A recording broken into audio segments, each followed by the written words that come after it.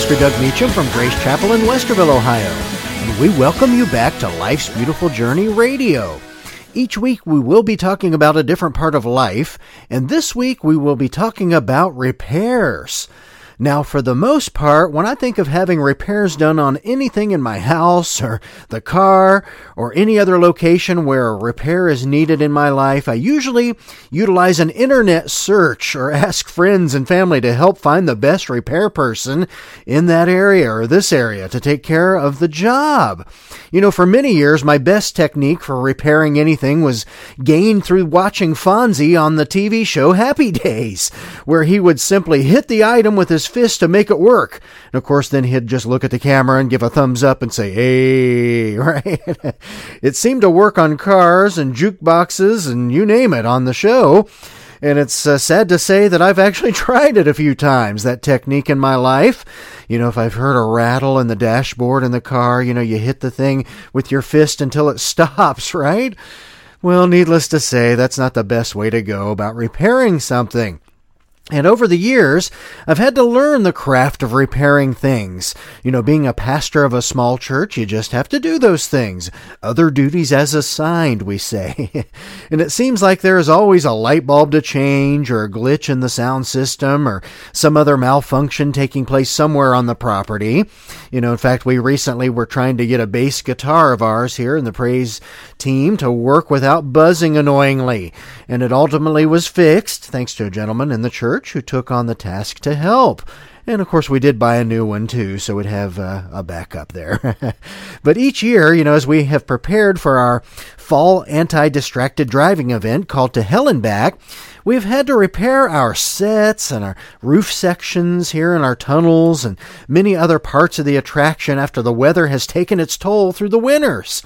And it's allowed me to learn some techniques in roofing and hanging walls and even some electrical work, believe it or not, as needed over the years.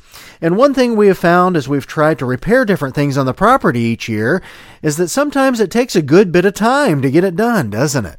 You know, we've had to make sure that we allow plenty of time to know that the repairs will be done before our event starts that year. And speaking of needing time for repairs, it reminds me of a story that I heard here recently. It was a guy named Arnold and his wife, and they were cleaning out the attic one day when he came across a ticket from a local shoe repair shop. One of those that tells you, you know, to come pick up your shoes. And so the date stamped on the ticket showed that it was over 11 years old. And they both laughed and tried to remember which of them might have forgotten to pick up a pair of shoes over a decade ago. "Do you think the shoes will still be in the shop?" Arnold asked. "Oh, not very likely," his wife said. So Arnold said, "Well, it's worth a try," and he put the ticket in his pocket and went on downstairs, and he hopped in the car, and he drove to the store, and with a straight face, he actually handed the ticket to the man behind the counter. And with a face just as straight, the man said, "Just a minute, I'll have to look for these." So he disappeared into a dark corner at the back of the shop, and 2 minutes later, the man called out, "Here they are!" "No kidding," Arnold called back. "That's terrific. Who would have thought they'd be here still after 10 years or 11 years, all this time?" And so the man came back to the counter empty-handed, though, and he said calmly, "So they'll be ready Thursday." Takes time, I guess, to repair things there. But the place, where I've learned how to repair things the most, of course, has been at home. And that usually comes out of necessity, since many times something has to be done on the spot. You know, the toilet's leaking or stopped up, or something's going on down in the basement and there's flooding going on. You learn how to fix those things quickly.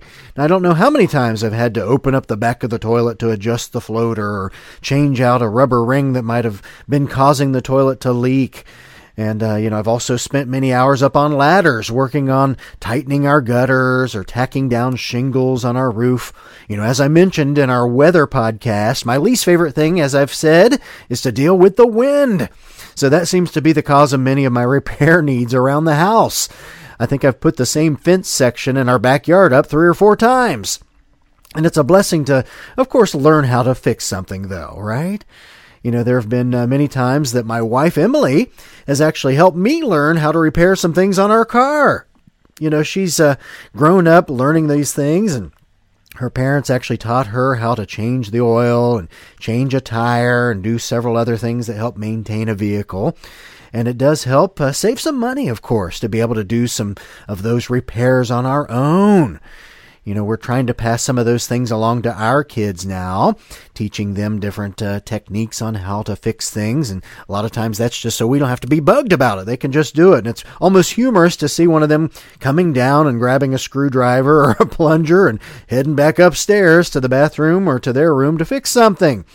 It's good to see them taking on that responsibility, though. The most frustrating thing for me is when there is something that needs repaired that I simply don't have the knowledge or skills to do. Doesn't that just bug you sometimes, that you just don't understand it? We try to go out to YouTube or somewhere and try to look it up, but there's just something about learning that skill. And of course, that's again when friends and family come into play also to help accomplish what needs to be done or to direct me to the right skilled person who can do it for me. Now, as a pastor, I am often called upon to help repair relationships or someone's spiritual walk. Those types of repairs are typically the most important in our lives, aren't they? That's because they are the things that last throughout the years. You can run out and purchase a new toilet if it breaks, but if someone's heart is broken over a lost relationship or someone who is declining spiritually, that can't simply be replaced at Home Depot, can it? Psalm 147:3 says in the Word, He heals the brokenhearted and binds up their wounds. Mending a broken heart is the ultimate type of repair. That's what the Lord can do for us when we're hurting and when we're struggling and when we need salvation, right? He saves us. He comes into our hearts. So I ask you, what things in your life might need to be repaired today? Now, again, I'm not talking about the little things here or there around the house that you need to repair. I'm asking you, are you dealing with a broken relationship? Or are you struggling financially? Do you feel that you've walked away from the Lord? God is waiting there to heal your broken situation, isn't He? All you have to do is call out to Him, listen to His voice, and He'll be there. That may come from reading the Bible, or maybe it'll come from a teaching you hear on the radio or on TV, maybe listening to the sermon from your pastor on Sunday. Or maybe there's a close friend who just speaks the truth to you, and that's right from the Lord. We just need to always be open to hearing from the Lord for each situation that we're going through. That's the best type of repair that you can experience in your life, isn't it? And knowing that is the best way to travel through life's beautiful journey. Our podcast, again, is sponsored by Grace Chapel Community Church, and more information can be found about the church at gracechapel.us. Again, that's gracechapel.us. Remember, you can also send me an email directly to PastorDougMeacham@yahoo.com. Again, that's PastorDougMeacham@yahoo.com. So won't you join us again next week for Life's Beautiful Journey? We thank you again for joining us. God bless.